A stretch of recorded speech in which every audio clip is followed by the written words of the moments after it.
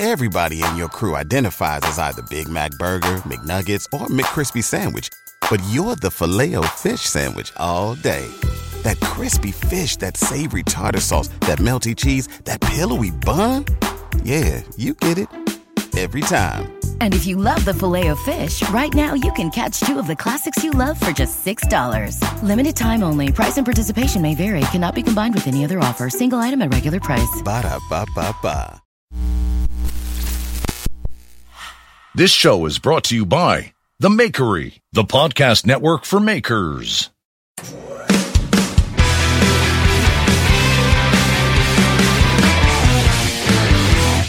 How's it going, everybody? Welcome to another episode of the Knife Talk podcast. We're here to keep you company in the shop, answer your questions, talk about knives, talk about life.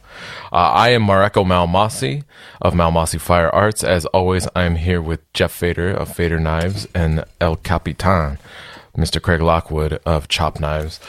We come here every week to chat it up, have a good time. It sounds like we have some good conversation to pick up from last week. But let's start with how the last week has been for you guys. How's the last week been? Yeah, good. Yeah, not bad. We've had a bit of a couple of days of it here with storms, really bad rain, and we actually had a leak into the house. Oh no, horrible! Into the girls' bedroom too. So we've had to get somebody out and fix that, and but that's all done now, thankfully. But no, good. I've been working on my Dharma steel knife. I've ground out bevels and it's looking good. I've really taken my time with it this week because I haven't been grinding for so long, and just really taking my time with it, and I'm really pleased with how it's looking. So yeah, it's all good. It's all good. Nice. Yeah, I think I mentioned last week. This week. Well, the last episode, because we only recorded that last Sunday, so it's been less than a week. But it feels as if this week is almost like back to school for me. The weather's changed. Well, the kids are literally back to school. But it really does feel as if, like, right, buckle down time, you know? And it's, it feels quite nice. It does feel nice. Yeah, those cold fall days, they remind me. Exactly. Like the smell of the leaves on the ground. And it's given me a kick up the arse. And, it feels good too. Yeah, I like it. The old kick up the ass. I like a kick up the arse. It does. Mareko, how have you been? We missed you. We missed you last week. I missed being there, but we were busy going to concerts and stuff, and we had a very busy weekend, especially planned. But it was good. But my wife ended up getting COVID. She thinks maybe last Saturday from the concert. She had some disgusting human breathing down her neck. Anyways, and then so there's no way to talk about husband. Why are you talking about yourself like that? I know. I don't have anything, so I felt bad for her. She's been kind of staying quarantined in our bedroom and dealing with it and trying to keep it away from us because, especially the kid is back in school, so don't want to accidentally get the kid infected and then send him to school. So we've been like testing and taking his temp and everything too every day, but otherwise just been wearing a mask just to be careful because he's had for almost a week now kind of a congestion and a cough. I don't know if it has anything to do with the COVID or if it's some other crap he picked up from the class, but anyways, so it's just kind of been I've been kind of single dadding it kind of in a way, which would I think be a lot more fun if the kid also wasn't losing teeth at the same time. Nice. He's got this tooth falling out, and the way I was when I was a kid is I would just rip the fucking tooth out as soon as I could. Me too. And he is just like he let it hang off to the last little piece of flesh that might have been connecting, the last little string it was dangling from.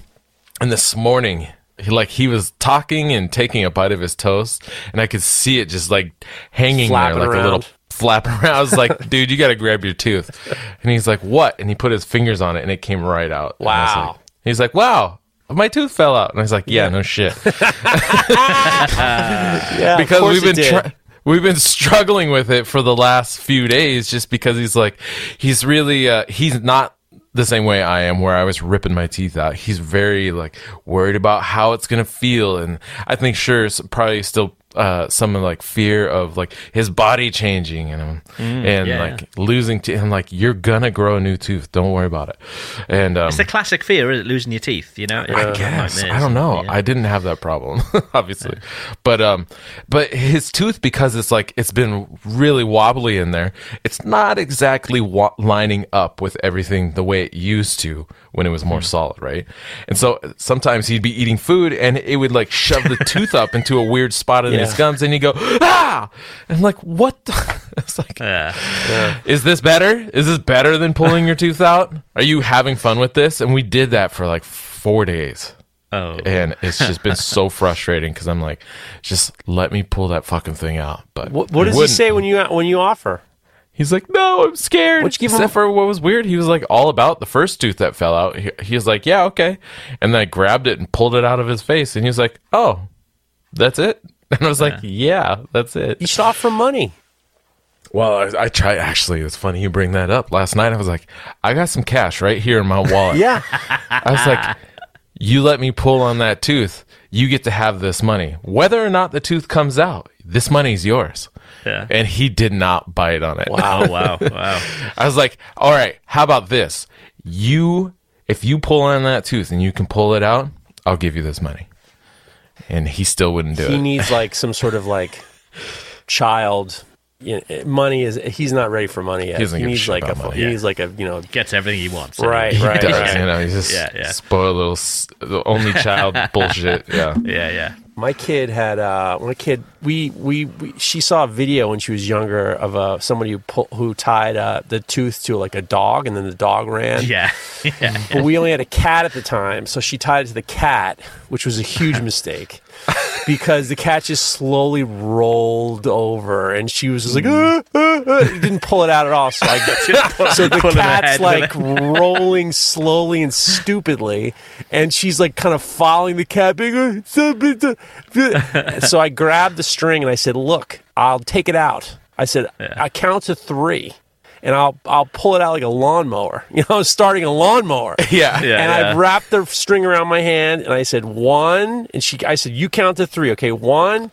She hit 2, and I yanked it at 2, and she's like, you didn't count to 3. I said, yeah, you were waiting for 3. I was going to get you 2. So that's the move. The doorknob's another classic. Tie it to a doorknob. My dad used to do that. You know what I think the problem is, Mareko? He probably doesn't want your fingers in his mouth. That's what I wouldn't want. No, but that's the thing. I usually I'll make sure I wash my hands. I grab a paper towel too to just make sure. It's too much. Sometimes teeth can be slimy. Yeah, it's too much. I don't know. Yeah, he does. He's just got a little kid face. Yeah, he's cute. Cute little big kid. Old mitts. So everything else is okay? Yeah, other than that, things are good. Oh, I do have one more thing. I foolishly agreed to, and we have a local tourist board. Oh boy, they're doing a video. I know one of the people. I might have mentioned this before. I'm sorry if I'm repeating myself. But anyways, and they're making a video of local craftsmen and stuff in the area to post on their social media or website nice. Or whatever. And so I was like, yeah, sure, I'll do that. They're like, we'll just come in for like a couple hours, take some video, talk to you a little bit. I was like, that's fine. And not thinking about the fact that my shop is a shithole mess right now. And so now I'm still working on getting it cleaned up, getting furniture. Like, I have a bad habit of collecting furniture and then not putting it into its place. And so getting all that shit put away and put into its proper place and getting rid of garbage and stuff. Ugh. So I've been working on that the last little bit. And then, I hate inspection days. That's basically what it is. Yeah. They're going to show up. And it's like, I know it doesn't need to be perfect, but it needs to be better than what it is right now. You want them to think you're not a fucking dirtbag. Like Sanford and Son. Yeah. You're not fucking Sanford and Son. I know. Junkyard, I hate it. I hate cleaning up for getting ready for somebody, and then just like look at your time. I spent half a day cleaning up knowing that, I hate that shit. Sure. So. What are you going to do?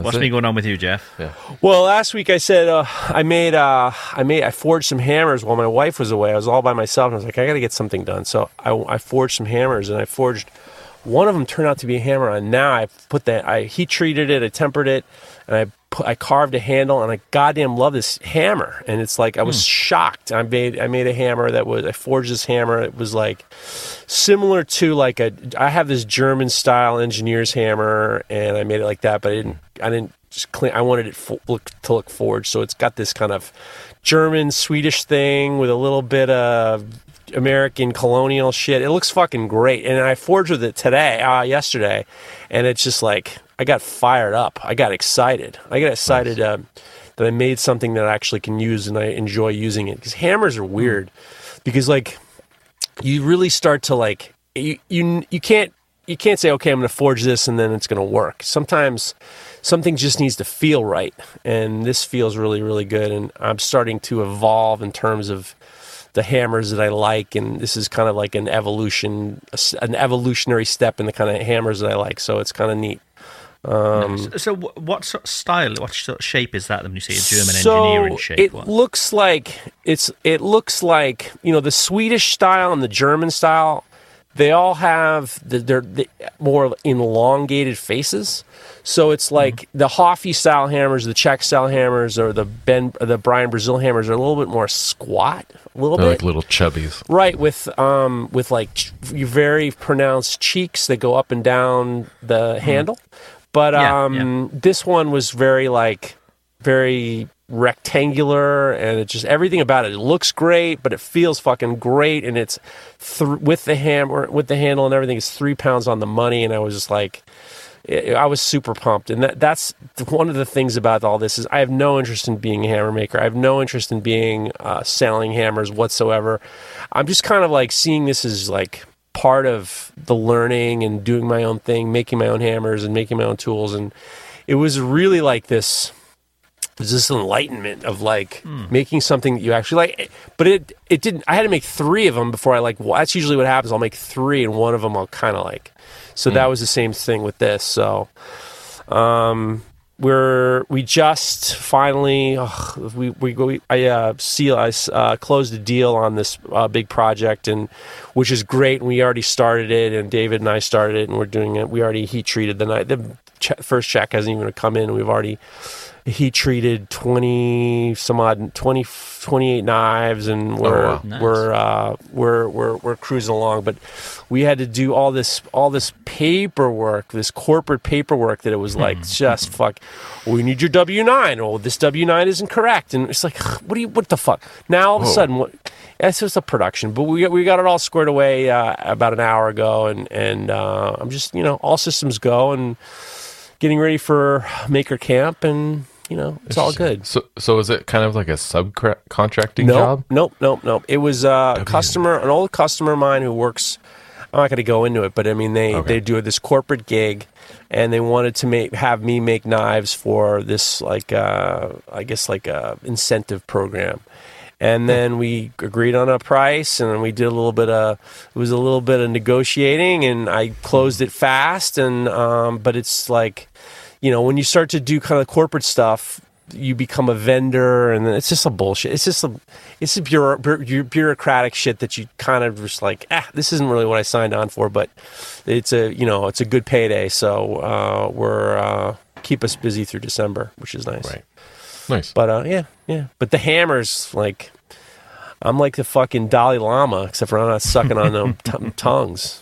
Call me Wally Lama. I'm fucking there, man. I'm ready, baby. Wally Lama's in the house. Sucking tongues. He's like the Russell Brand of the knife world. Yeah. What's going on with that guy, by the way? What a fucking... All sorts by the looks of it, yeah. With Russell Brand? Yeah. What's going on? Probably after show, maybe. Oh, yeah. I don't think we would need to be... need to know we got a lot of shit to get to, by the way, because our listeners are the best listeners, number one. And ain't no better listener than a pod. You want a call to action, the Knife Talk podcast listeners are the ones to go to. Mareka, I posed a question to Craig, but then I felt like you need to be here before we talk about it. All right. And I felt as though it was a good opportunity for not only for us to talk about it, but also for our listeners to chime in. This fucking topic. This is a hot topic. So recently I see, and I've said in the past, and we've all heard and said, and especially in the knife making community, you'll see someone say, I was inspired by somebody to make this knife. Or some people say, I was influenced by this person, whatever. I wanted to pose the question, what's the difference between being inspired or inspiration and being influenced by someone? Is there a difference? And are we using the right terminology? Probably not. All right. Probably not using the right terminology. Topic's over. No. You answered the question. Yeah. That's people use them interchangeably, but to me, inspiration is something you've seen out in the world or something that's popped into your imagination, which is often sometimes referred to as divine inspiration, just an idea that comes out of nowhere into your head, which is difficult to do these days with so much social media in our faces and so many images and videos rolling by, to not maybe somehow being subconsciously inspired by something that you saw that you liked. But when it comes to influence, I feel like influence is a more interactive experience. Like you've worked with a person. When you said divine inspiration, and then you see something, and then to me, if you see something, and then you basically do that thing, you're being influenced by that idea. That's my opinion. My opinion is there's a big difference between inspiration and influence.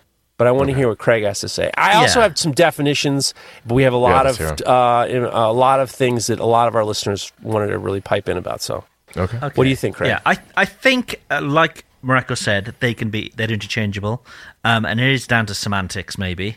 But I think inspiration is something probably a bit more intentional.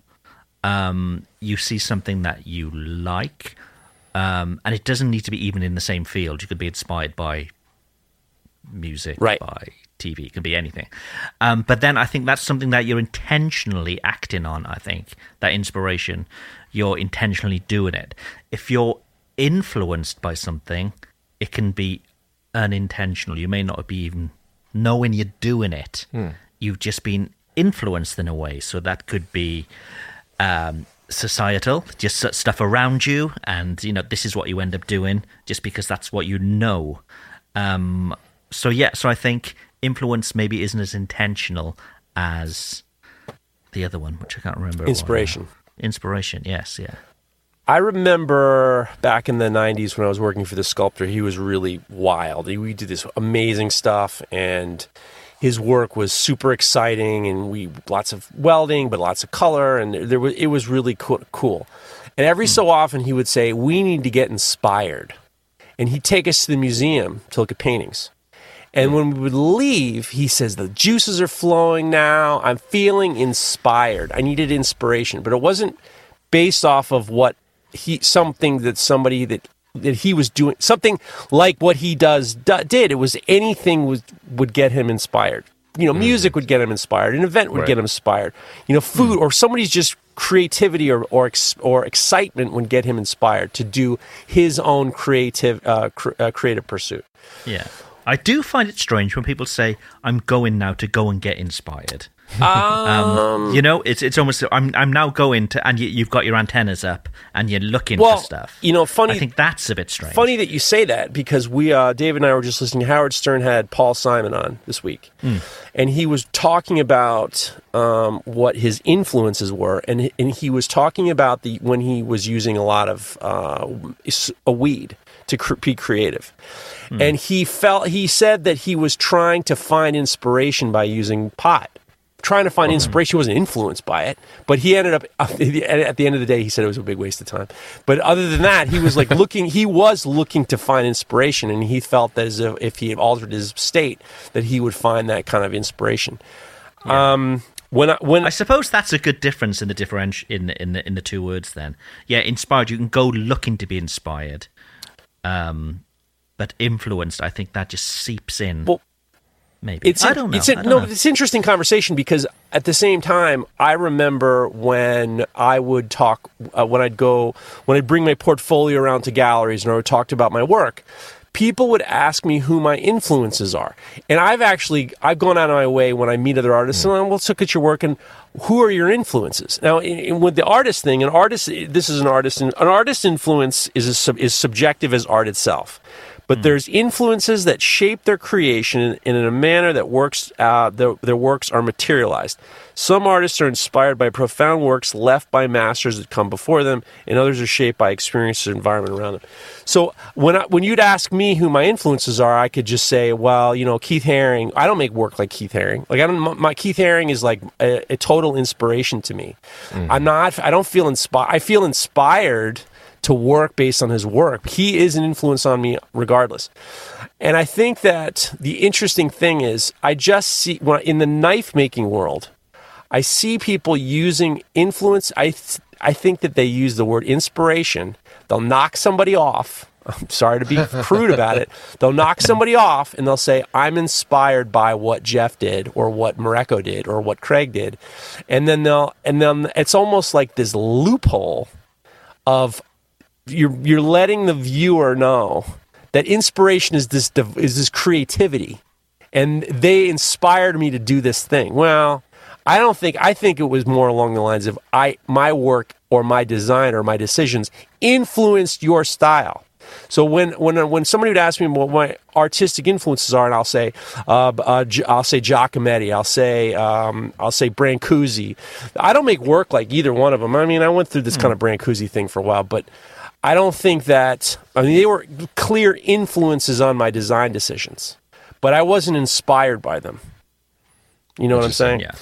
So it's almost like you're saying, like, seeing other people's work, whether it's other knife makers or other creative work, it can inform the way you look at your own work. Yes. And influence the way you design your own work. Not that you're doing exactly that thing, but it affects the way you think about your work. Like I would say one of my influences, now that you talk about kind of your art background and how creative people from other genres can, have influenced your work. Like one artist, is long dead, but Alphonse Mucha, who was from the Czech Republic, was like part of the Art Nouveau movement, maybe one of the most, I don't know, I can't remember. I can't think of the word right now. But anyways, his work was really incredible. He's a painter. He's a drawer, and but the way his work kind of influences the way I think about lines and movement through the simple shapes and forms I'm using to create my knives. Right. But his work is, I would say he's one of my influences. And then when it comes. So when it comes to inspiration, Jeff, just to make sure I'm clear, so it's like the inspiration is more like ideas that just kind of come to you, or I found this definition from Merriam-Webster, which is inspiration is the process of being mentally stimulated to do or feel something, especially to do something creative. Mm-hmm. And influence is the capacity to have an effect on character development or behavior of someone, something, or the effect itself.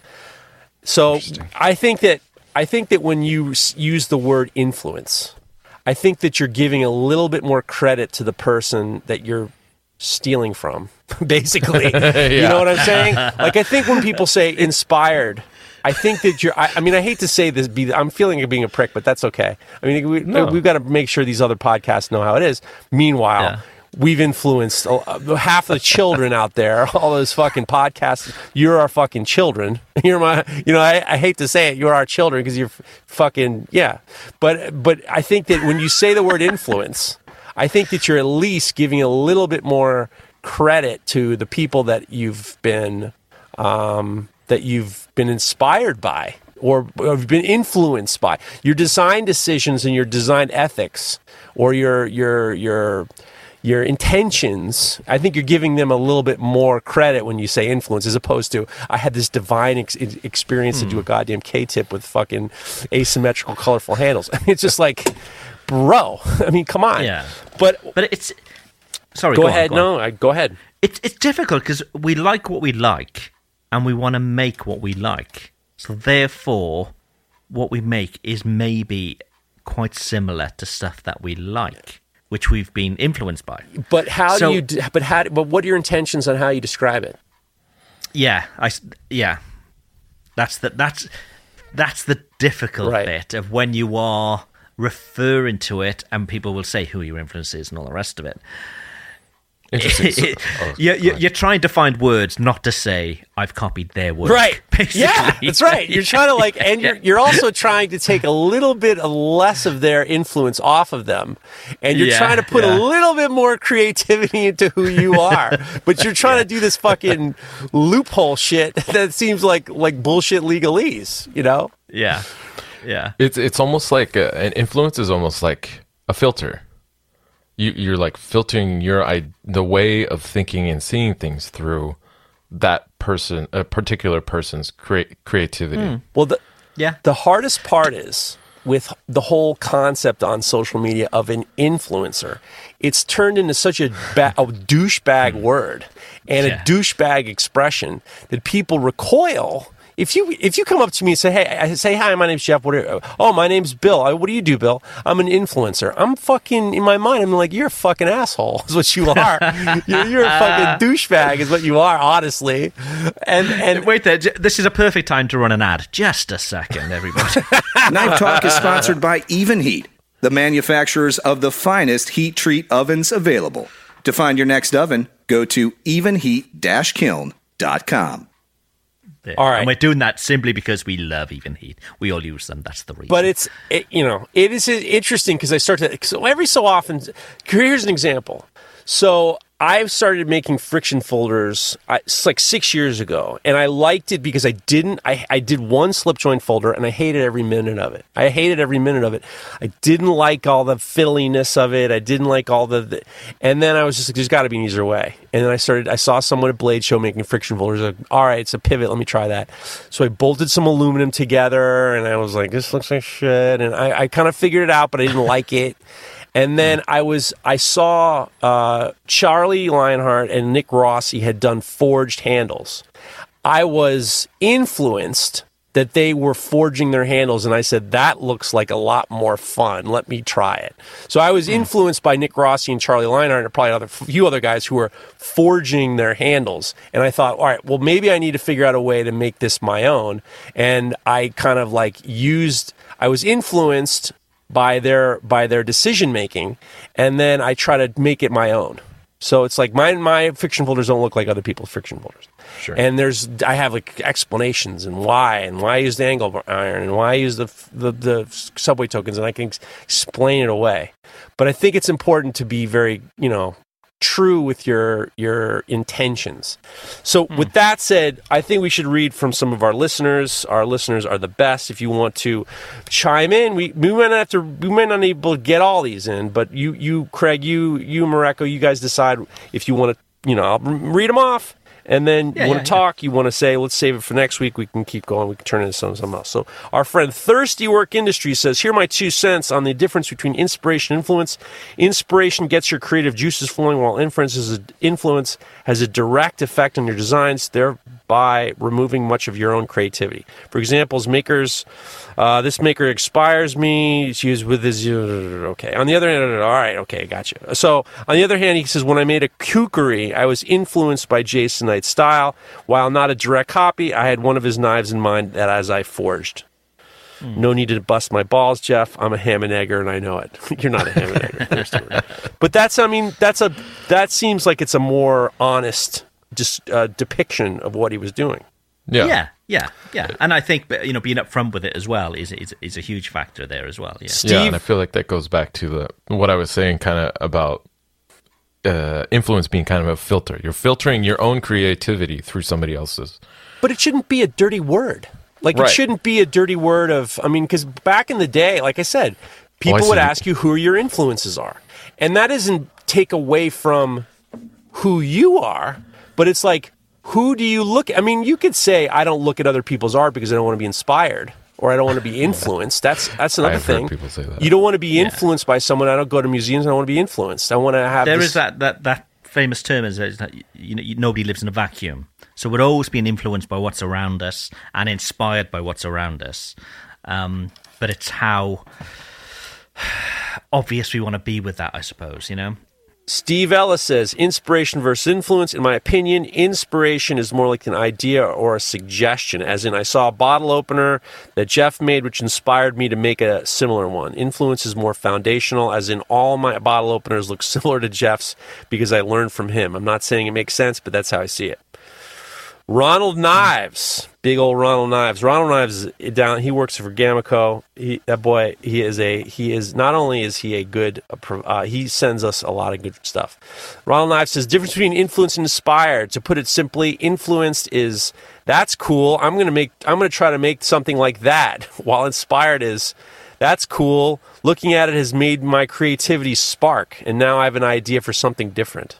For example, seeing what Jeff is doing with color and the way it's stepping outside the normal inspired me to go draw my own guitar designs from scratch and not just do a normal Stratocaster or a Les Paul shape. That was good. Uncle Sam Metalworks says inspiration versus influence. To me, it's what helps you get started. Inspiration is what helps you get started. Influence comes later in your work when you use when you use styles that others that you see. Maverick Knife Works says, I think of as inspired as that piece of work is so inspiring it makes me want to get to my shop and try something new. Whether that's a new technique, shape, or material, influence is like getting influenced by basically, I think people tend to be influenced by as a cover for being a copycat. That's being an unoriginal thief. We got a couple more. There's one more from Patent Pending Lifestyle. Get ready for this, guys. Hey, gents, long-time listener, first-time caller here. What? Why is that, you ask? Well, you finally posed a question, topic worth coming up out of a 2-year leave from Instagram to shed my perspective on. Oh. Yeah, here he comes. Patent Pending Lifestyle. I think the answer is easy, and without going into a deep philosophical rant, get ready for a deep philosophical rant, guys. Conscious and between the difference lies between two modes of thinking, conscious versus unconscious. Being influenced almost solely comes from the subconscious drive of processing. What we're experiencing on the other side of the model? We have inspiration, which also starts from subconscious state, regardless of where we're searching for it. After we process it at a subconscious level, then we surface at the top, where our conscious mind.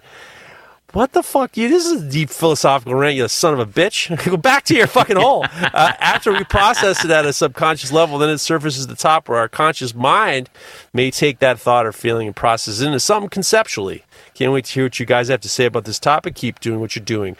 Signed, just some guy in some shop somewhere. So, congratulations to our listeners who coughed it up. Yes. Nice copy of conversation. And yeah, we need to think of more meaty subjects like this. Well, how we need to sum it all up. We need to sum it up. What's the takeaway, guys? We have to close this bitch up. It seems generally people are thinking inspiration is just a cleaner word for copying. Right. Well, it seems that way to it's me. less. You're giving less credit to who has influenced you, is what it is. Yeah. What do you think? My takeaway. Go ahead. Is I need to be more, because I'm just thinking back to captions that I've written. I've said it too. Yeah. We're using inspiration instead of using influence. And so I think it's more transparent and accurate to use influence. I think it's nice. And I don't think it's ever been a conscious choice to use influence because I don't want, or avoiding influence because I'm not trying to give credit somewhere. I think it's honestly like inspiration sounds more interesting than influence, I guess. Dude, that's the fucking takeaway, dude. That's the takeaway. Inspiration gives the fucking person using it much more credit. That's really what it comes down to. And God bless you. I'm sure that I've used inspiration. I've been inspired by. I'm sure it just fucking rolls right off the fingers. Rolls right off the tongue. But the takeaway is half you motherfuckers who didn't like to go to school should really consider going back to school. It's using the wrong word. Or something. But, look. Okay. Look, this is all it is. last but not least, all it is we're just trying to tighten our shit up. So let's just tighten our shit up. That's all. Yeah. Fair enough. Okay, let's do some questions just after this. Combat Abrasives makes the world's best abrasive belts for knife makers. Available in any size at unbelievable prices. Go take a look at combatabrasives.com and get 15% off with promo code KNIFETALK15. Do it now. 15% off. You know what to do. combatabrasives.com. Okay, we've got questions. So we are Knife Talk Podcast on Instagram. People have sent us questions, and the first is from Fernandez Forge. Dilemma here. I made a knife a while back, and I was going for a chef-inspired camp knife. I came up with what I thought was an original design. It's probably my favorite to date. I want to make more of this design. However, just recently I had an ad on my page from a big company promoting a very similar design to what I made. My dilemma is, do I continue making my design even though I've now seen this big company making something similar? Shout out to Fernandez Forge for the correct use of inspired. Yeah, congratulations.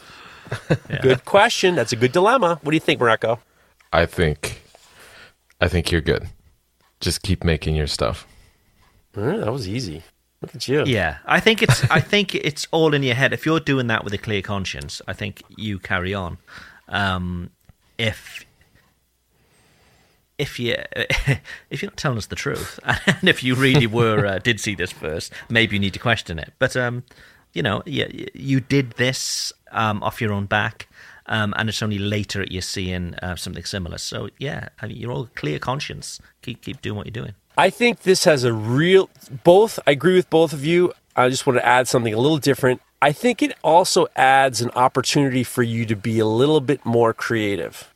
And these are the things, these little things that kind of come into your way. It's almost like a speed bump or a slight hurdle that could push you in another direction. You know, what are the things about this knife that you like? Is there ways that you can change it to A, figure out a way that you still like it, and B, makes you feel like, all right, I'm nothing like what this guy is doing. I think that these types of dilemmas are often good.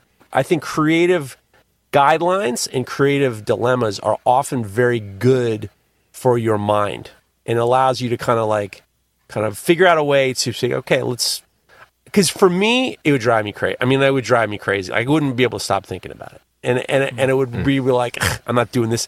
I made these stake turners that I put on, and I even did the twist in the Knife Talk podcast Instagram, deep, and they just got fucking taken. And I was just so I was so not appalled, but I was just so like, I don't want to do this anymore. I stopped. I was just like, I don't want to do it anymore.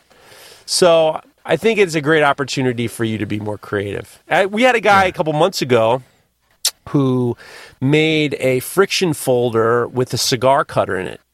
And he got a message saying, you're making my knife from a bigger company than him. And we said the same thing. This is a great opportunity for you to design something better. He redesigned it, and he said that it was a great idea because it gave him the opportunity to, stretch himself a little bit, and he finds a happy medium, or found something that he felt very good about himself about. Mm-hmm. Yeah. And another thing to think of here, I mean, you said this is a big company doing this, and we always look up to big companies, but I think as small companies we can be far more agile and change things quickly without having to go up huge corporate ladders, or put in massive order quantities or whatever you need. So yeah, you can be far more agile, and you can make a change to improve it, as Jeff has said, whereas the bigger company probably can't, because they're committed to it in such a way. Yeah.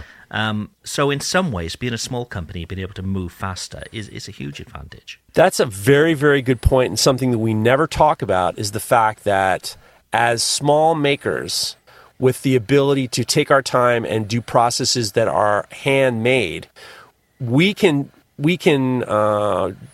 divide ourselves from big companies that cannot do what we can do. They cannot do products or processes that would come close to what we do, because they do volume, they have special machines, they're not people touching everything. So you have the how you delineate yourself between as a custom knife maker to a company that does like production runs, is they can only do so much. and you have the ability to kind of, Craig's right. You have the ability to be agile. Agile is the right word. What do you think, Mareko? I agree. Yeah, I mean, even just like tooling, for a lot of companies, it's several thousands of dollars invested in just tooling for, even if they're going to, have handles CNC cut. I mean, even just to get the tooling set up to be able to do that, I mean, it can be really expensive. Most of them can't round the spines on knives. Yeah, no. Most of them can't round the spines on the tops of the knives. They don't have a machine to do it. Yeah. It's too expensive for them to get a guy to fucking put it on with a Scotch-Brite. Yeah. There you go. Yeah. Look at us giving out good answers. God damn it! What are we? Fucking Wally Llama. Let's do it. Who's taking the next one? Go for it, Mareko. All right. This one's from Adele Knives. It says, "Hi, guys. I live in God's own country, Yorkshire, UK, and had plans to visit family in Seattle this summer. To cut a long story short, we had to cancel the trip and have planned to go next summer instead. I've made cool story. I was about to say long story short. This is a long story long. I've made some knives to take with me to give as gifts, all from stainless. Watch your grit progression.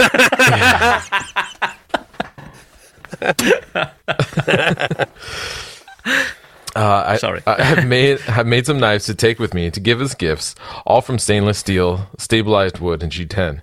I'd like to store these knives to take with me next year, but how best should they be stored? I'd also usually wrap a completed knife in bubble wrap, then wrap that in butcher paper and string. Do you think the knives would survive a year wrapped like that, or in a year's time would my nearest and dearest be opening a packet of semi-fermented mush?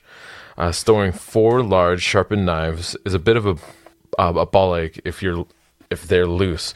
My other thought is to put them on top of my bookcase for now and give them a cleanup and wrap them just before we leave next year." All right, so he's just answered his question at the end. I mean, I think so. You made Mareko do a quarter-mile run here. Yeah.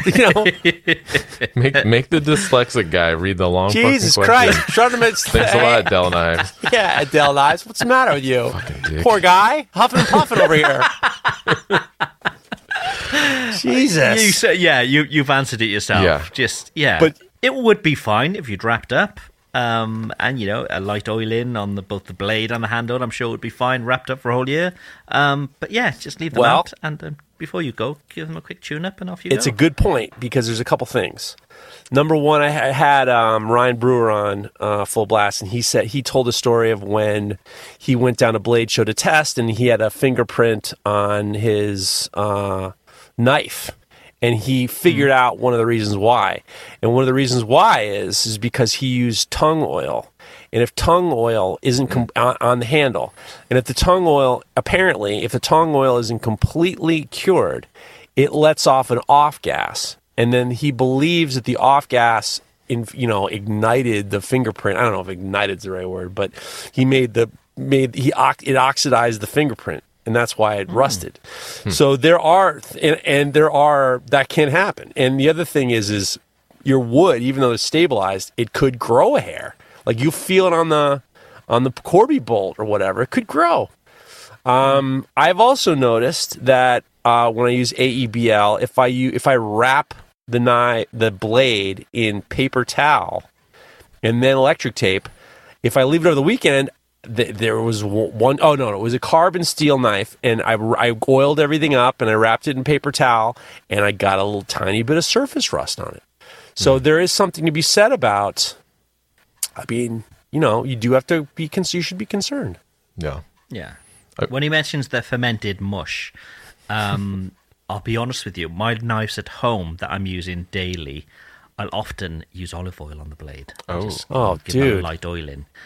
It's fine if you're using them every day, but if you're putting something away for some time, that'll just... Oh, rancid. Yeah, it'll go rancid and stink and all the rest of it, so don't be doing that.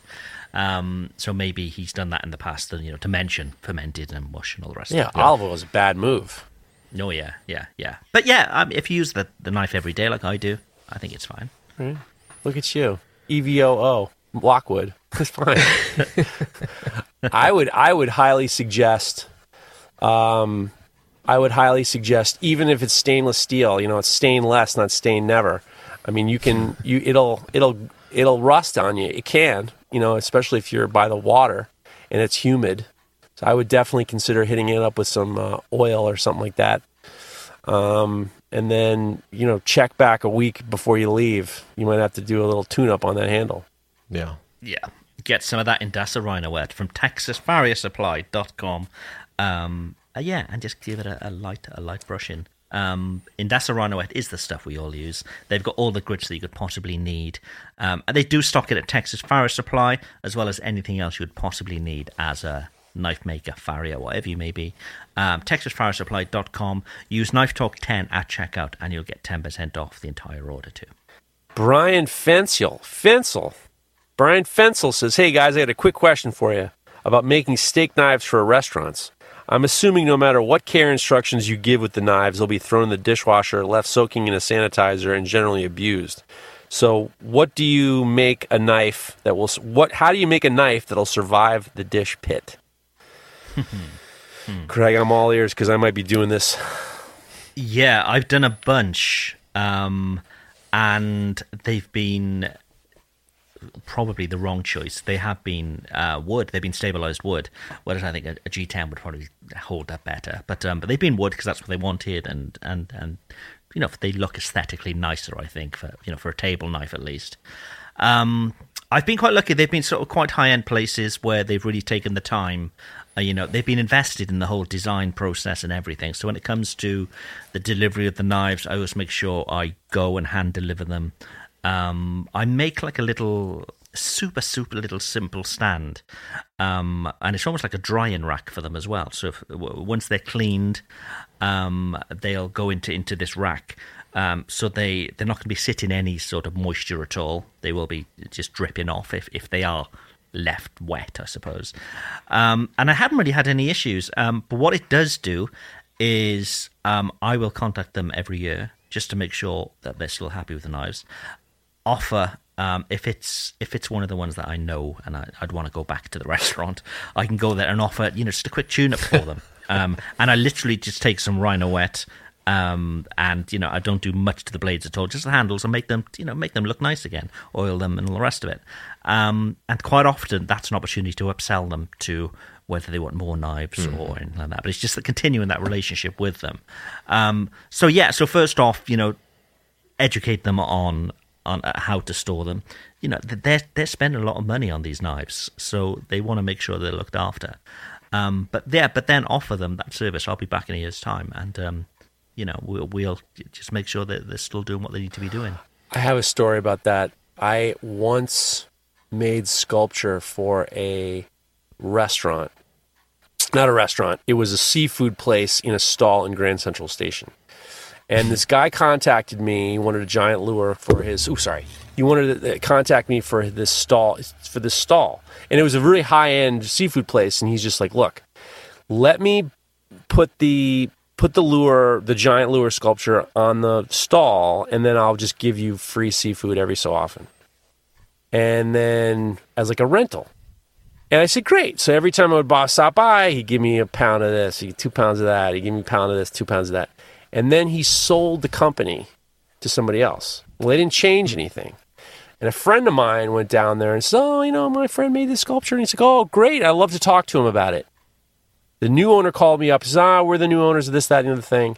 And we want to talk about maybe you making sculpture. And I said, well, I never got paid for the first one to begin with. I got a couple pounds of fucking tuna. But now I didn't really get paid. I like to get the sculpture back. No response back. There was they thought I was trying to hustle them. Meanwhile, I'm out. I was out to sculpture for I think I got a couple oysters and a couple pounds of tuna, But it was like, crepes. Yeah, I wouldn't be pumped about that, But my only fear is with these, because we may or may not be doing a pile of steak knives, is I am concerned about the epoxy as a seal. We're going to mechanically fasten the G10 bolts. I'm not worried about that. I am concerned about the detergent over time eating away at the seal. It's something that does concern me. I haven't had any issues with anything like that, really. And I've had knives in restaurants for 4-5 years, and I know they're still being used daily. And you just use G-Flex? Yeah. Just G-Flex. Yeah, G-Flex. Yeah. All right, there you go. Gangster flex. I've been using I've been using the Total Boat, and I hate to say it, but fucking Total Boat is tight. Really, really nice.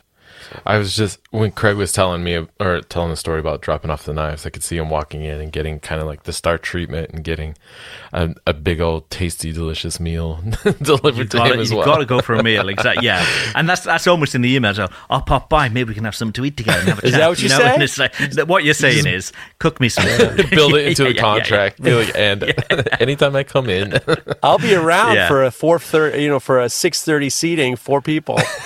Yeah. Yeah.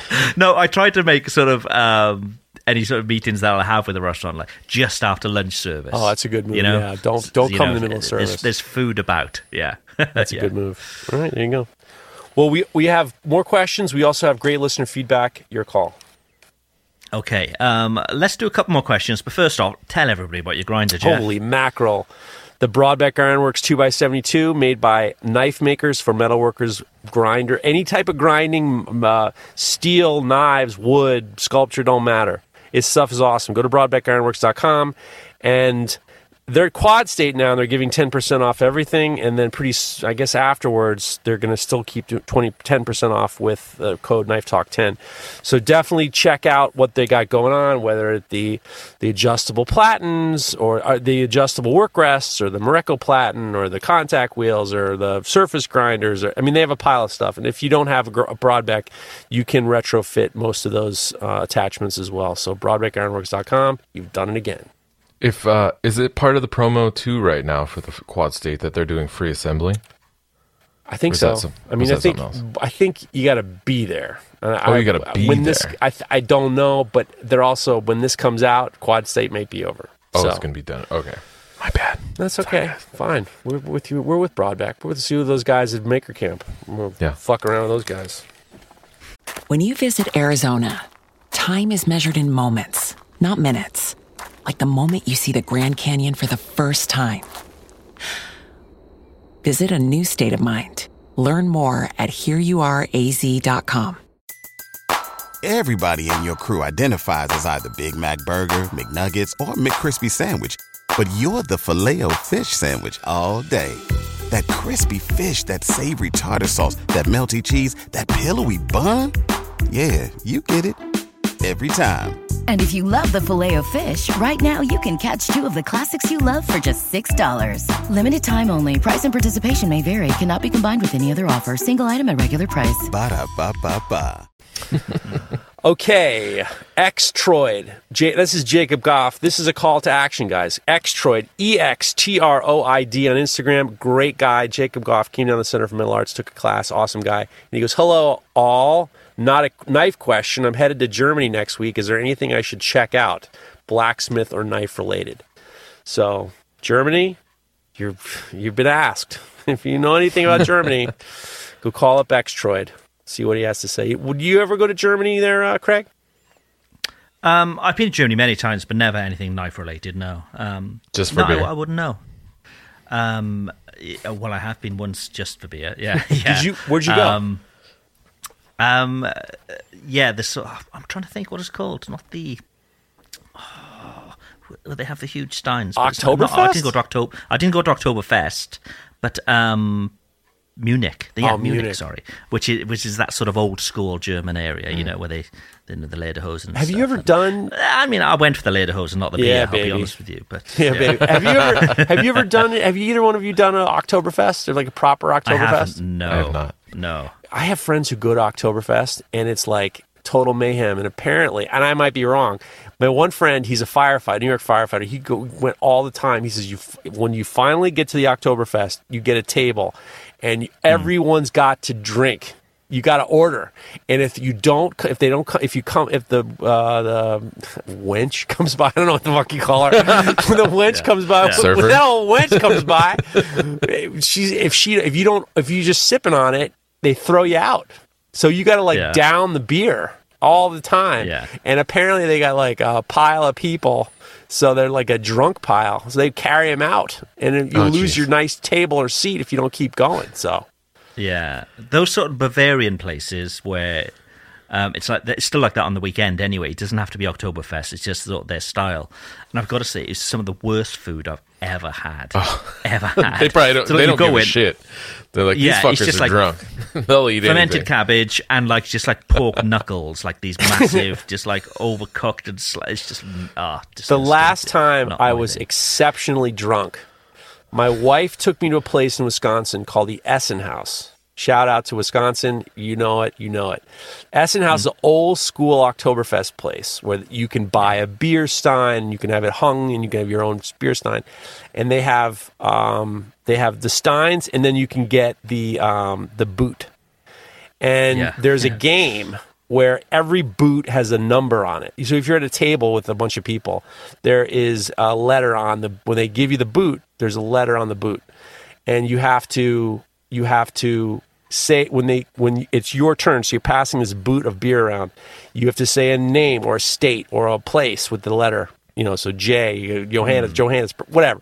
Then you pass and then you take a big sip, and then you keep going, and then if the next person doesn't get it, they don't have enough time to get the name or something like that, then they have to buy the next round. And if you... So was this when you ran away with the boot? I did no. Using as a etching vessel. My wife was just like, we went with these friends, and my wife was just like, I'm going to be the designated driver, but I want you to get this experience. I got so goddamn drunk. I had liters of beer. I mean, I was like fucking nuts. I was nuts. She got me this shirt that says, I got the boot at Essen House. I love this fucking shirt. But I remember when she drove us home, and I said, Hillary, you have to stop the goddamn car right now. And I got out of the car where the car was moving, and I had to take a piss like you have never seen before. I mean, it was like I could fill one of them steins. I was like, and the funniest part was she's laughing. I am blitzkrieged. We get to the house, and this is like a couple of years ago. This isn't even that long ago. And then we get to the house. Her mother meets us at the door, and I'm just all over her. Oh, Penny, it's great to see you. I'm the happiest drunk you're ever going to find. But Hillary was dying the whole time because I was a happy, crazy drunk. That's what you should do, Jacob, when you're in Germany. There you go. Brilliant. Yes. Oh, yes. Find a local beer keller and get on it. Yeah. The boot. I got the boot. All right. We have listener feedback, whatever you want to do. Okay, well, I'll tell everybody, if we get some listener feedback ready, I'll tell everybody about knifeprint.com. It's CAD in the browser, so if you're looking to design knives on screen, don't bother downloading programs and paying subscriptions and all the rest of it. Just go to knifeprint.com. It's amazing. It's all done in the browser. No licensing issues at all. And the great thing about it is they've got special tools which are specific for designing knives. Because this is, knife print. It's exactly what it says on the tin. What you can do then is press print. You can either print off your design, use it as a template, or you can actually get it printed to steel. They'll laser cut it or waterjet cut it, pick the stock that you want, and they'll ship it out to you. We did talk last week about another user case for this as well, about storing your designs. And if a customer wants a slight tweak, you just pull it back up. You've got it saved in knifeprint.com. You just put it up, make a little tweak, and you've got a little variation there as well. So, yeah, really good. Knifeprint.com. Go take a look. We made that idea that every time you got to drop a knife, you got to pull out that beret. You got to pull your beret on and set up the watercolors and set up your still life. You don't have to do that anymore. Exactly. So here's a little listener feedback. If you go to Knife Talk Podcast on Instagram, you can give us some feedback. We got feedback from Florentine Kitchen Knives. Tomer says, I hear you're coming back to Barcelona in June. That's right. The news is out. Is this an ad? Is he snuck an ad into this? He wanted me to know. He wanted our listeners. I mean, you know how many listeners of the Knife Talk Podcast, guys? They all come down to the fucking class. So I'm going back to June. Yeah, I'm going back to Barcelona in June. So nice. He's got it all on the website. He's doing it in one now with Horn and Heel, and we're going back. So Tomer, we're with you. Next is our friend Paul Jansen, another dedicated listener. When looking at business expenses, I guess we're talking about business expenses. He says, when looking at business expenses, you can break it down to the last penny, but at the end of the day, all that matters is the total money in is more than the total money out. It doesn't matter if you know down the last penny where all the money is spent if you don't have any money left to spend, which is a very good point. That's quite a simplistic way of looking at it. Yeah. That was the question that people are asking is how far do you go when, pricing everything out? And he's right. I mean, one of the things that I try not to do is I try not to nickel and dime everything because you get crazy. You get totally crazy. Sometimes it all works out in the end, but at the same time, he's right. Yeah. Nice hand. Do you still, every time you change your belt, do you still go, oh, fucking hell, the cost on this? Every time you change your belt? I've never thrown a belt out. I literally have thousands of belts. Cliff Dufton, God bless Cliff Dufton. I stored some equipment for him. He lost his shop a number of years ago, and I told him, you store your lathe here. I've had this goddamn lathe, which I refer to as my 4,000-pound roommate. It's been in the shop forever, and I just never put a tarp over it. So I just started taking the old belts, and it looks, I mean, you don't know that there's a guy, so it's turned into this weird sculpture. And when people say, and then all these machinists are like, I can't believe you did that to the lathe. And I said, no, this is the chrysalis stage. I'm creating a metamorphosis. I'm trying to have that transform into a little giant or an Anyang. Because, I don't throw them out. And another reason why is because just because they don't work on stainless doesn't mean they can't work on regular steel. So I have I have sculpture friends. I give it to them. I don't want to throw it out. Yeah, nice handmade knives. Our friend who has given us submitted the best bits of all time, has got another listener submission. Nice Handmade Knives is our fucking guy right here. He's the guy who's given us good ones. He's a new listener submission idea. We're all surprised and shocked when we have a shop mishap that happens, and it usually brings out quite the remark/expletive out of our mouths. What is your go-to verbal response or response that has surprised you when a mistake happens in the shop? I was in for a treat today when my fingers slipped off a blade and had 3 fingertips go right into a 60-grit disc. The treat I was in for was that I wasn't injured, and that I, a 6'4", 260-pound grown-ass man, exclaimed, "Youchers." we learn something new about ourselves every day, and now I truly believe that ignorance is bliss. So what are some of the things that you say in the midst? Yeah, I do very often, even if I'm just like stubbing my toe on a table or something, I'll call this thing a prick, whatever it is. So yeah, you stub your toe on a table, you fucking prick, to the table, this just strange object, I haven't got anything as good as youchers. No. What about you, Mareko? Mine's usually fucking shit. So instead of and that's when it's something. Usually it's shit, but if it's bad, it's like fucking shit. It takes it to the next level. Well, mine is directed at the thing. Yeah. So the thing is a prick. So that table. Oh, so you blame it. You blame that. Blame it, exactly. You give it some sort of like sentience, and then okay, I'm for it. This actually brings up something I'm not proud of, but at the same time, my sister used to say all the time, "Shit in hell." So she would say, shit in hell. And I ended up starting to say shit in hell. So I say shit in hell every so often. But the thing that I'm not proud of is if I have to do a project in the house for my wife or for the house or something that I promised that I would do and I don't want to do it, it's been brought to my attention that I totally mutter, "God damn it." I mutter, "God damn it," loud enough so they can hear. And it's always, and I'm sorry for being blasphemous, but I think they know that it's passive aggressive towards them, that I'm having to do this. So I want to inflict my misery on my family. So God damn it. Something like that. So I've been told that, like, and now I've had to, be aware that I'm doing it, and now that I do it, I go out of my way to keep my fucking mouth shut when I'm doing any projects at home, because now I have a very specific, that when I yell "God damn it" out, that's for someone to hear.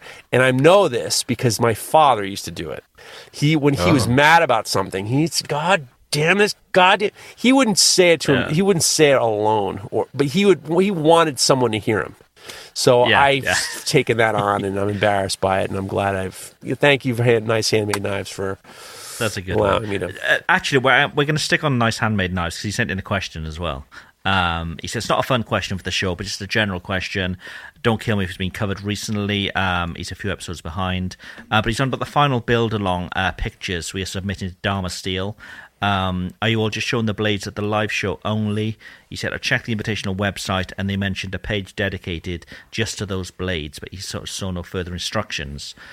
So there's two things you can do. If you want to share them as you're building, which would be great to see, we do want to see that anyway, you can use the hashtag DharmaSteelBuildAlong. But when you're finished and you're very happy with it, send just one. They don't want to be inundated with lots of images. It needs to be one great image. So take that one image and email to dci@dharmasteel.com. With your, preferably, as from last week, with your fucking socks, on and your shitty socks on, and your shitty kitchen floor. So don't hold it like you're standing there holding your dick in the bathroom. Exactly. Coming out of your fly. Although coming out of your fly. Oh my God! Instant winner. I'm fucking voting for the guy who submits the picture. Sorry, Carl, you got to turn it off now. You have the knife coming out of your fly. You have white socks. You're in your kitchen floor, and it's coming out of your socks. You're holding it like your dick. Oh man, winner! They're going to be inundated with questions. Yeah, I know it. I know Pear hates me. Oh jeez. God damn, that'd be funny. One, and it does say stunning image, and that would be quite stunning, at dci@dharmasteel.com. And I'm sure when it comes time to the show, a couple of weeks before the show, I'm sure they'll put up a library of all these so we can have a look at them. But yeah, if you want to do it whilst you're building along, it's hashtag DharmaSteelBuildAlong. Hashtag the dong pics. Oh, jeez. Yeah. Oh, God. I don't know what the fuck's wrong with me. I just don't know. You God polish. damn it. I mean, there you go. See? I did it. Yeah. I did my dad. Yeah. And actually, whilst we're talking about Dharma Steel, obviously we've talked about the build along, but the steel itself, we all know it's the premium stuff. Damascus stainless. You can see more at dharmasteel.se. They're also Dharma Steel AB. I've given in Dharma Steel AB on Instagram. Go take a look at the kind of stuff people are making with it. It's always beautiful stuff. But if you go to dharmasteel.se, you'll see a full library of all the patterns that they do, some beautiful patterns. And they're great people. So go take a look at dharmasteel.se. I'm really looking forward to the Dharma Steel Invitational. Me too. Yeah. Me too. I gotta backtrack. I gotta walk it back, as they say. Because Jeff wants to see a lot of fake dick pics, basically. Well, I'm just saying, it's a new category. New fucking category. We were saying last week, Mareko, the Damascus dong. There was last week somebody was asking us what to do with how do you take the best pictures, and I said I'm sick of seeing people. I don't want to see people with their holding their knife in their hand in their kitchen, and you see your fucking feet. And you see the socks, and you see the white socks on the lousy kitchen floor. Yeah, make an effort. Hashtag dong pics.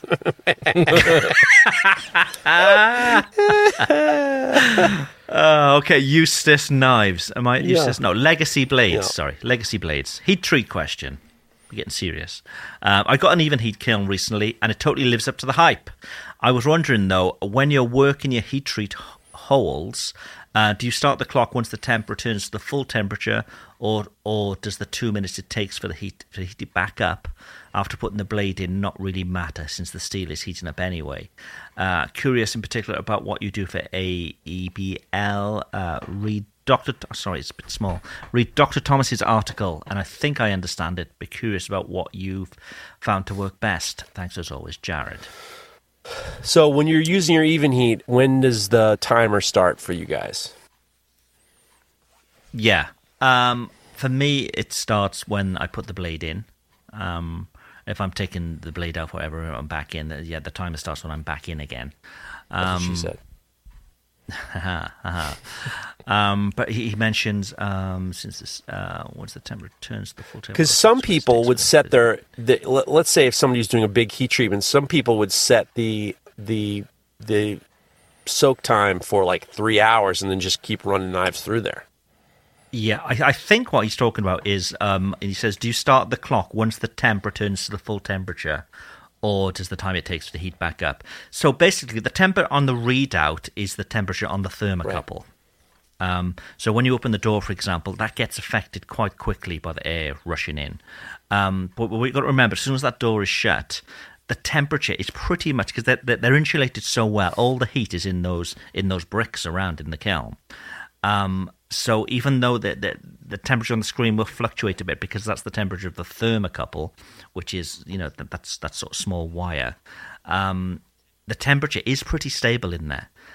So if you're opening, to put nut blades in, for example, you're not really losing that much. I wouldn't worry too much about it, about waiting for it to heat back up again, What do you think, Mareko? I think that starting the clock when the door closes is probably the best thing, because even though the temperature does drop, it doesn't, like Craig said, it comes back up pretty quickly, and the blades are still cold. Like, the blades are actually going to take a decent amount, or not decent amount of time, but a few minutes to actually come back up or come up the temperature anyways. So I think having a consistent place to start at is important, and I think just when the door closes is the best place to do it, because otherwise you're kind of like, you're watching the temperature on the readout, but you don't really know what temperature the blade's at, and I feel like at that point it's kind of like, what's the point? I would just start it when the clock or when the door closes, personally, myself. I'll tell you exactly what I do, and then I'll tell you what I do for AEBL. Okay. And I use Dr. Larrin Thomas's recipe for AEBL. He'll have a set time of, like, for AEBL, he's 1925. And then hold it for 15 minutes or something like that, 15 minutes. I'll do a second segment of another 15 minutes. And while I'll do that is, if I'm doing 4 knives or something, they've all gone the 15 minutes. But when I open the door, I don't want that to start dropping and the whole goddamn thing's all over.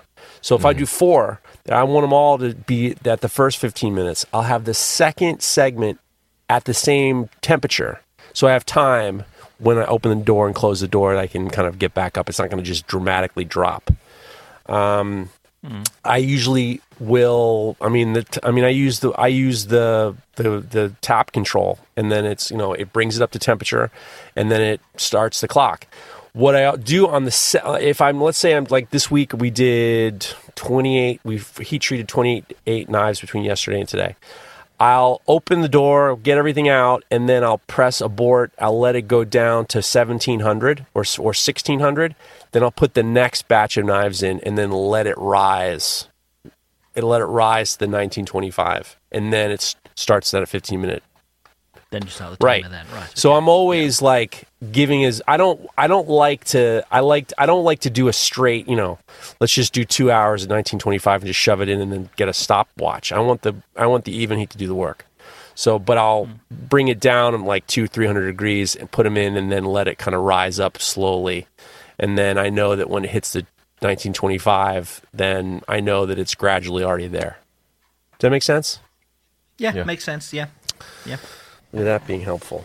After dong picks. Being helpful. Next one is, this one is for definitely for Mareko. Eustace Knives says, "Hey cuties, I'd done a Damascus course last weekend, and while drawing on my billets on the power hammer, I noticed my billets always look like an ice cream sandwich that had been pressed to a hard top and bottom, causing squeeze out when I cut the ends off and restack.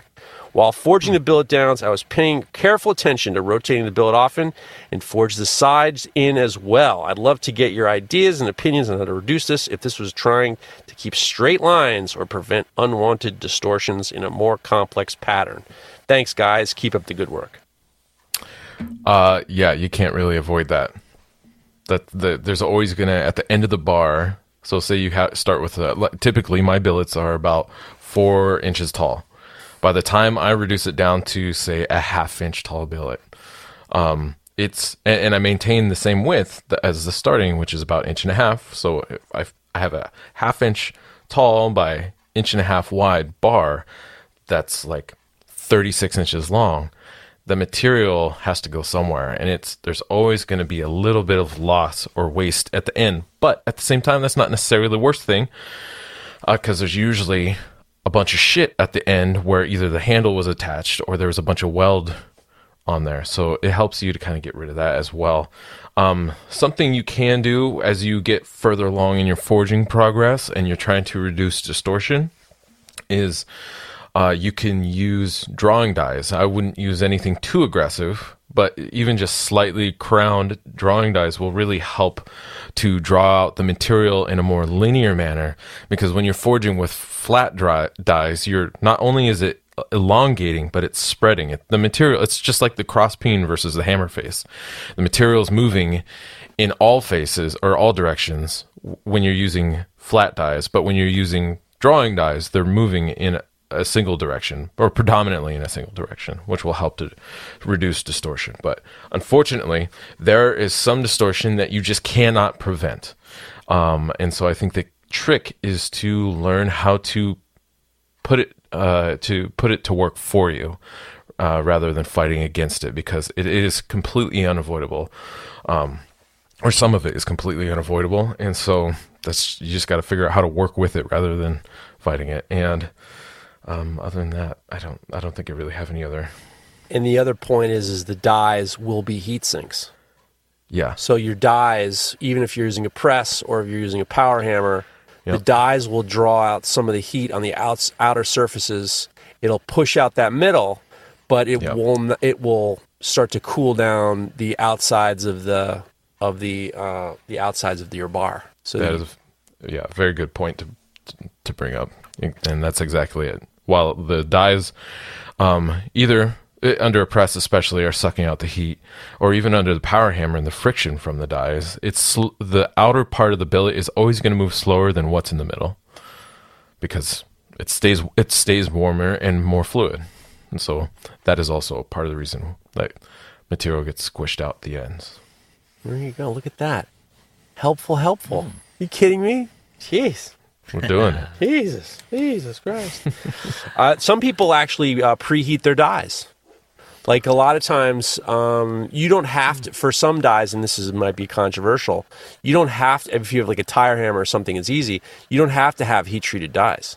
You could have mild steel dies and then just preheat them a little bit. That might help a little bit, but you're going to get it. I mean, but the fact that and here's another thing that you could do if you wanted to. Let's say you have a couple pairs of combo dies. Combo dies are flat dies and like a little fullering die. You could crown the fullering side, the thinner side. You could make a set of dies that's half flat and then half crown dies. Mm-hmm. That might help you too. Yeah. Then you can do both. Like other ways to reduce distortion, which is kind of tricky, is the distortion happens when you are starting. Like I was saying, my billets sometimes start as tall as 4 inches tall, and then I'm reducing it down sometimes as far as 1/4 of an inch. There's a lot of distortion that's going to happen from that reduction in height and elongating that material. So especially in the final steps of making your mosaic, the closer you can be to what the final dimensions are going to be of the bar that you're going to forge out before, say, start tiling or laddering or doing accordion or whatever, the closer you can be to that shape, that final shape, the less distortion you'll experience. You still do want to go through at least probably a 25 to 30% reduction of your overall dimension. So if it's 3 inches, a 3-inch tall billet, and you only want to reduce it down to 2 inches, that's the 30% reduction I'm talking about, or 33% reduction. I just totally lost my train of thought. Question for you. Yeah, go ahead. Could you tell a difference between using, let's just say, power hammer and a rolling mill? Would you have the same distortion? Rolling mill does help keep things really nice and even. The hammer is always going to introduce some sort of impact, and even if you use heavy like drawing dies to really, you see that on Instagram posts and stuff, people are really squishing the material down. Say they're simply making a high layer random pattern Damascus. Even after you straighten everything out, there's gonna be some forging relics left behind, which are just from the movement of that material. So even though you forge it flat and nice and smooth again, some of those laddering kind of impression that you I guess smushed into the material as you're forcefully reducing it, are still going to be there, and that will affect the pattern overall. So there's also, there's a lot to take into consideration when it comes to what distortion you're trying to intentionally create and what you're trying to avoid, and how you forge, what temperatures you forge at, what kind of dyes you work with, all play a role in how the material moves and what it's ultimately going to do. Look at that. You kidding me?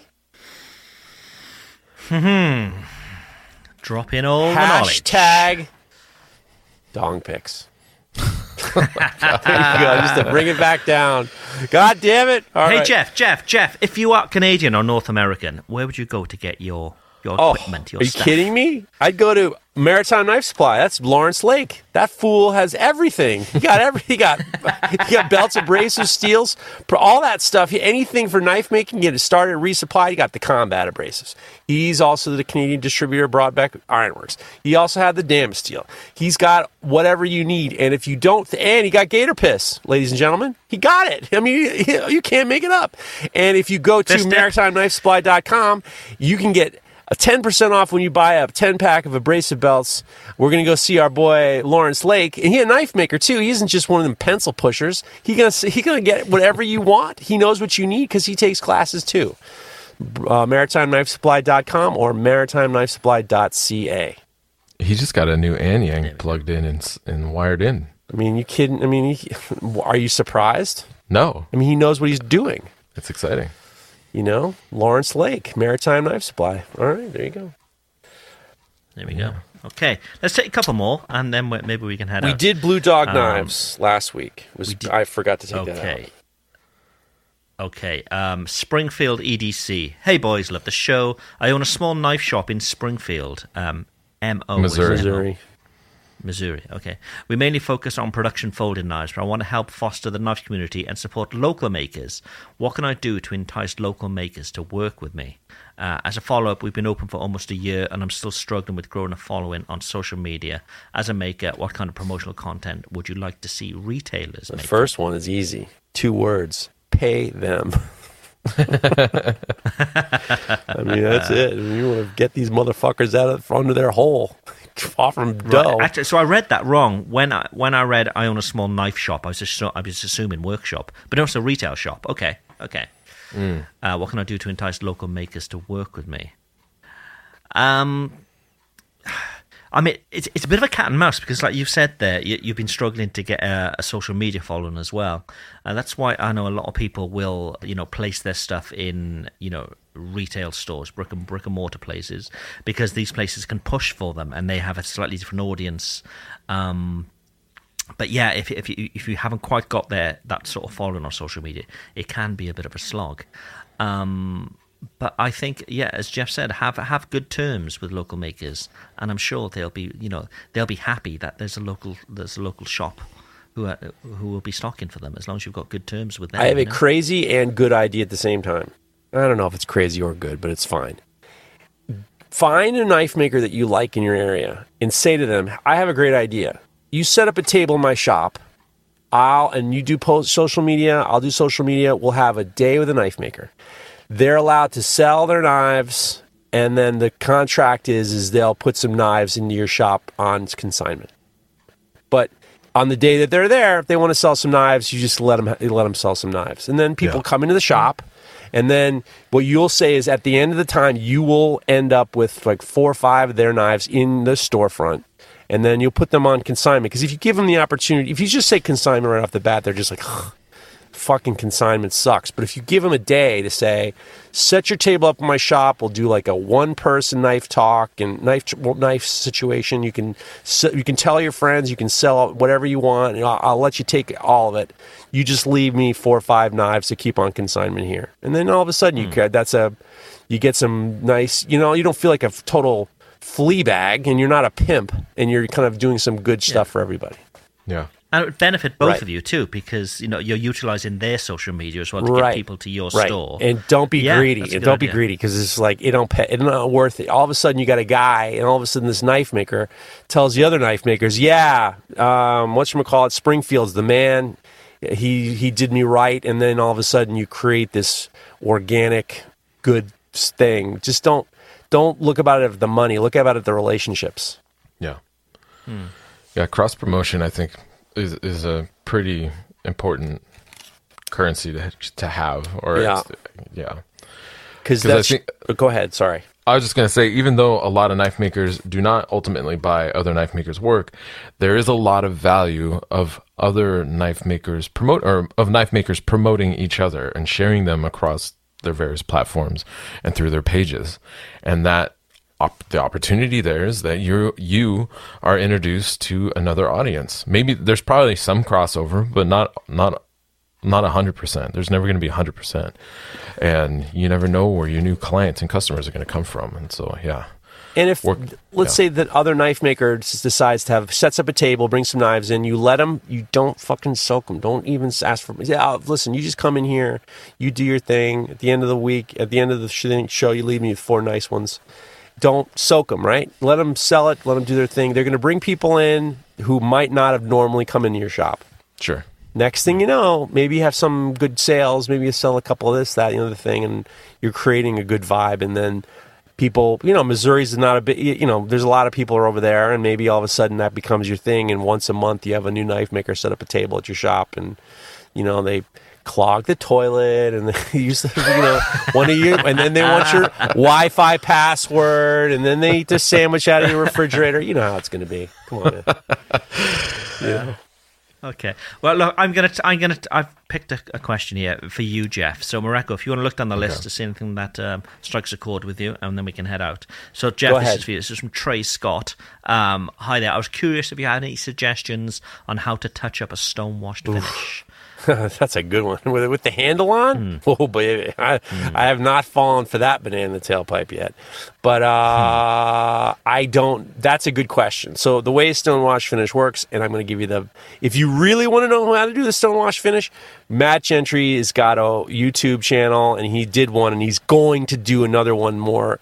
So the idea behind a stonewash finish is you get your knife ready to go.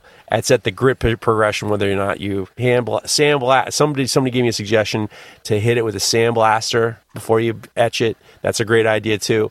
So you get it either belt finish, hand sand, whatever. You stick it in a formula. We're not talking about the formula that's going to darken your knife, and then once it's darkened, you stick it in a stonewashed, a tumbler basically. And there are different ways you can do it. You can buy a tumbler like I did, or you can get some PVC pipe, throw some rocks in there, and then you agitate it, whatever.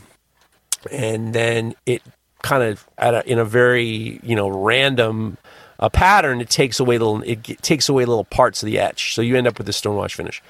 If I had to touch up a stonewash finish with a handle on it, I do not know what I would do, because the idea would be you'd have to re-etch it, then put it back in the tumbler.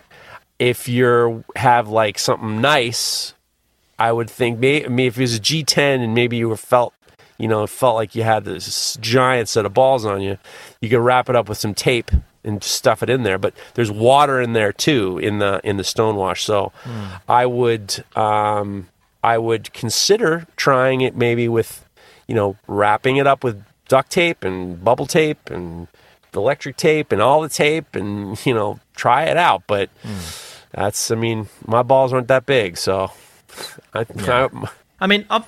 obviously, this is a finished blade that you're stone washing. The only thing you need to do at the end is to sharpen. But are you finding that the tumbling will sort of roll edges if they're taken down too low? No, the tumblers that I've been using, it doesn't. I was hoping to get more impact. Like, I thought that it was going to be a lot of impact. Maybe this isn't an industrial tumbler. Maybe so there are some tumblers that are there to take off scale, and then they'll take off edges and corners and stuff like that. This one, what I have here, is not that. So it's. Right, I don't even think it's gentle. It's not even. I don't necessarily think it's a. Some of them are called parts cleaners too. I'm not 100% sure it's a parts cleaner. This is just like I got some media and a tumble, and a vibrator, basically. You know what I'm saying, baby? Wow. Hashtag get your tumbler, baby. Jeff's vibrator. Hashtag, hey, baby, your peach is fuzzy, my tumbler's full. Let's go.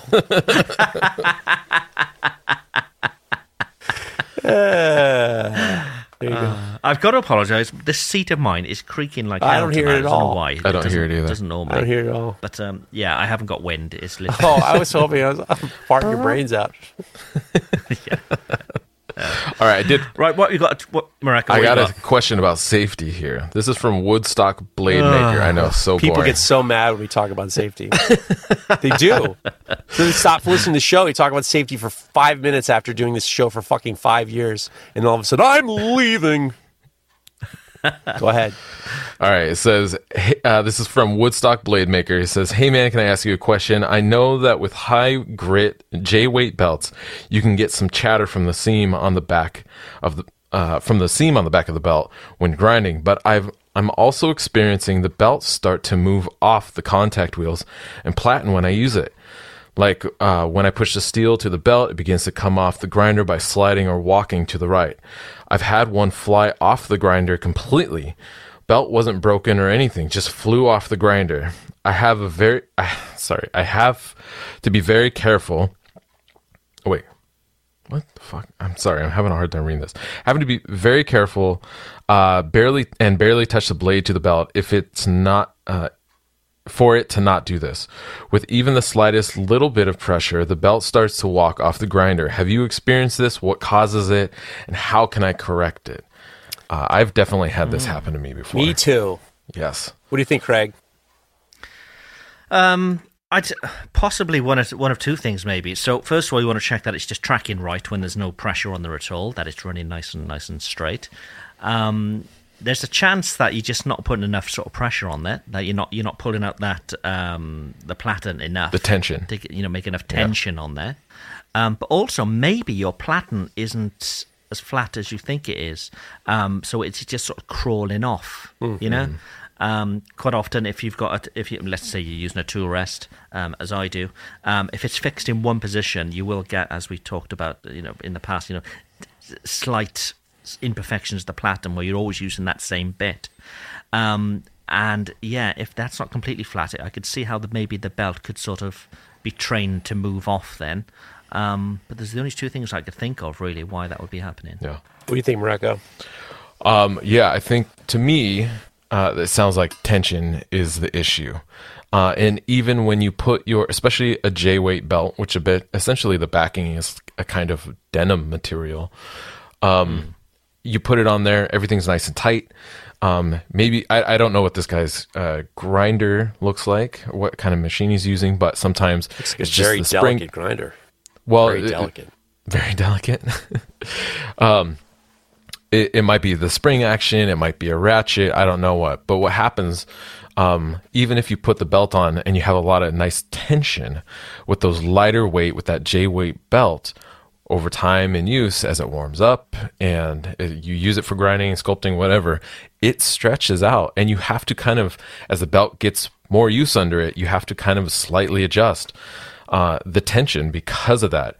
Often on my broadback, I'll put the belt on, and then I'll push that tension arm up just to keep it in place, because I have this issue with J-weight belts the most.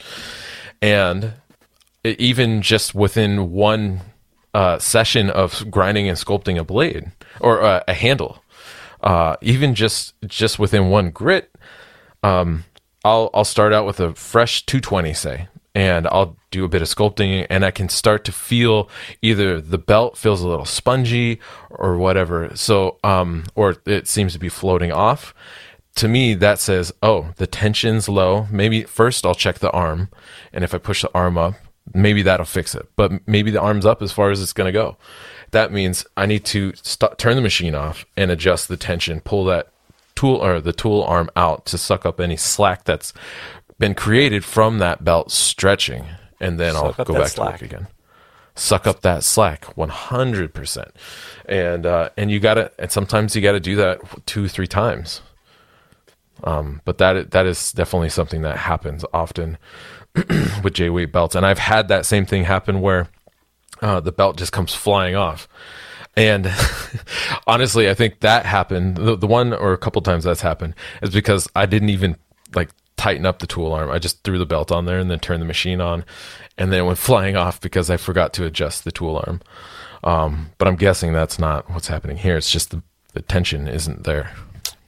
One thing also is, and I've noticed this, if you have your tool arm is aluminum, if the screw, the tightening screw, can slowly create a channel, and it can slip back.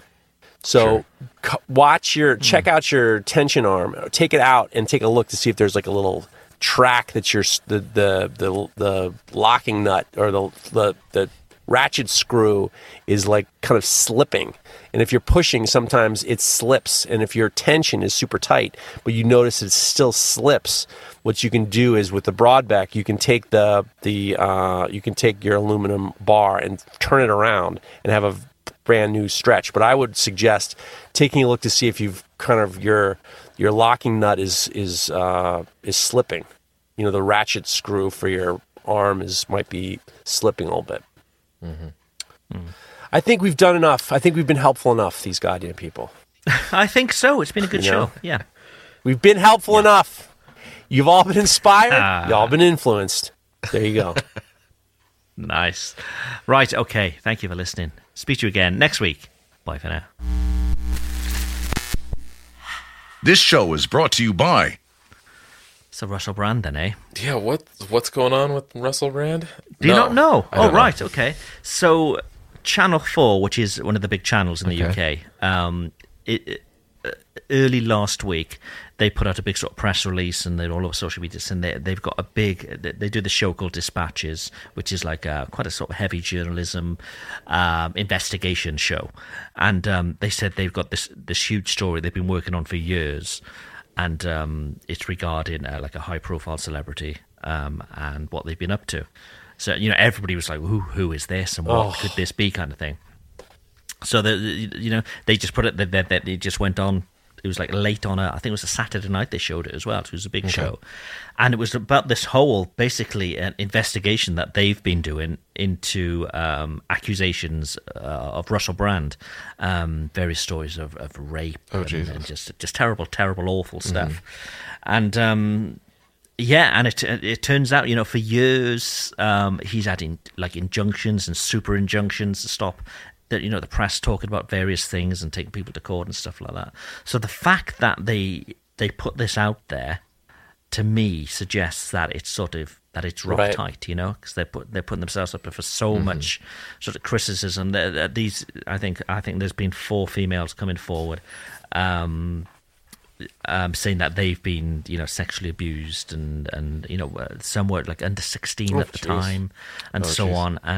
Apparently these are all sort of high profile figures as well, but the fact that they wanted to be, you know, unnamed just goes to show they've got nothing to gain from it as well. So, you know, why would they? It's all pretty damning stuff, and I know the police are now involved, and it's become a big thing. So at one point Channel 4 then took down the show, because you can watch it on all the streaming media catch-up shows and all the rest of it. They took it down because they said this could damage the police investigation. But I know today it's gone back up, so I'm not quite sure what's happened there. But it's all pretty damning. And, they're even saying that, he knew this for like 10, 12 years. He knew this has been coming, and apparently people in the industry have always known about him and all the rest of it. So he was a massive deal. I know he went over to America, and he did some sort of films, but not really as a huge star, I suppose. But in the UK here, he was a massive deal. He was all over the TV, presenting shows, and his stand up and all that. And then he went to Hollywood, and as I did these films. He was married to Katy Perry for a while, right?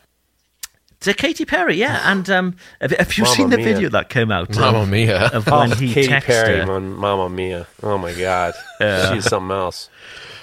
He texted her to say, I think we need to divorce, literally as she was about to walk on stage for like one of the biggest shows of her life. And he's just... I remember that. Yeah, Hillary and Lila were watching. We went to see Katy Perry, and then we watched that thing, and they were very upset about it. Yeah, what a dick. Yeah, piece of shit. But that was almost part of his sort of shtick as well. That that he was this womanizer, no one's safe, and that was part of his sort of act and routine. So almost as if he was just. But it's more than that. I mean, he's also kind of transformed himself. Because I remember when he was a comedian. I remember when his movies were coming out, and he would come on the radio shows, and he was good. He's a great guest, by the way, because he's very quick-witted, very funny. Yeah. But there was also this massive self-righteousness, and for the past number of years. He got into jiu-jitsu and he got into yoga, and all of a sudden now he knows how to fix the world, and he's telling people how to live their lives, and he's become like Gary Vee Jr. with like and he's got this YouTube channel where it's all about know what you're talking antitrust about. in the media. He knows everything. Yeah, and the media, they're out to get everybody. And, whether he just saw this thing coming and he's just like, well, I need to try to protect myself a bit here by saying they're all after me. But he is so self-righteous that it's just like, you wonder if the media makes a decision to go after these guys. Because, here's a good example. Right now, you know who Dave Portnoy is? No. Mareka, you know Dave Portnoy, right? I don't know.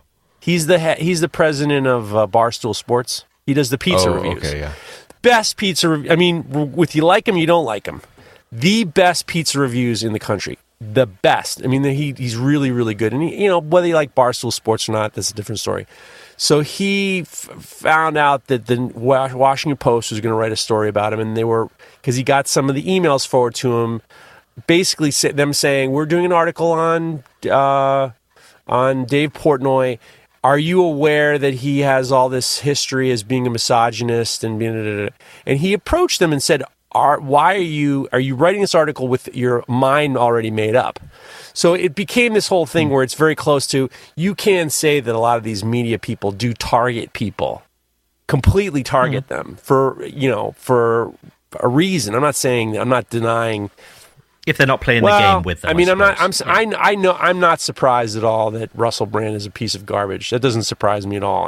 But at the same time, it's like, it is I always wonder if they're being fair when they do these things, or saying this guy's a kind of a piece of shit, let's go after him.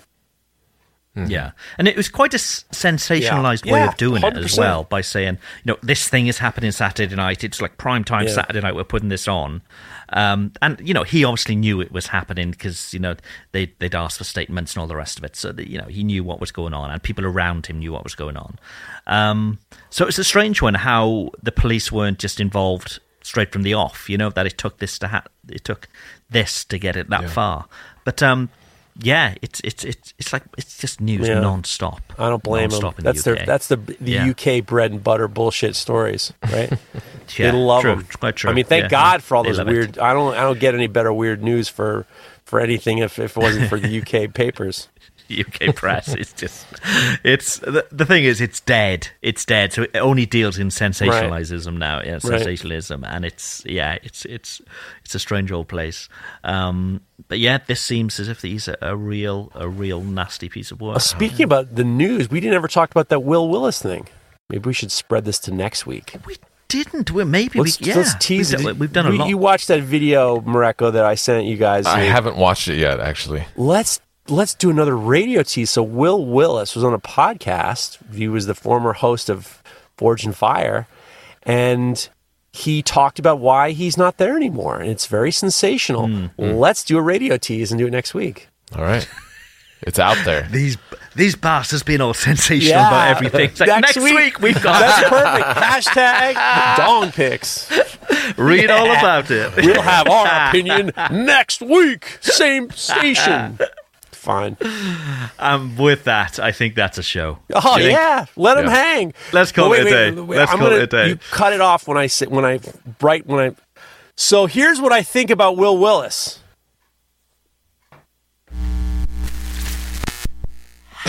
Nice 302 job. shows. We finally hit our stride. or maybe 299. You never know, right, Craig? Possibly. Right, okay. Thank you all for listening. Bye-bye.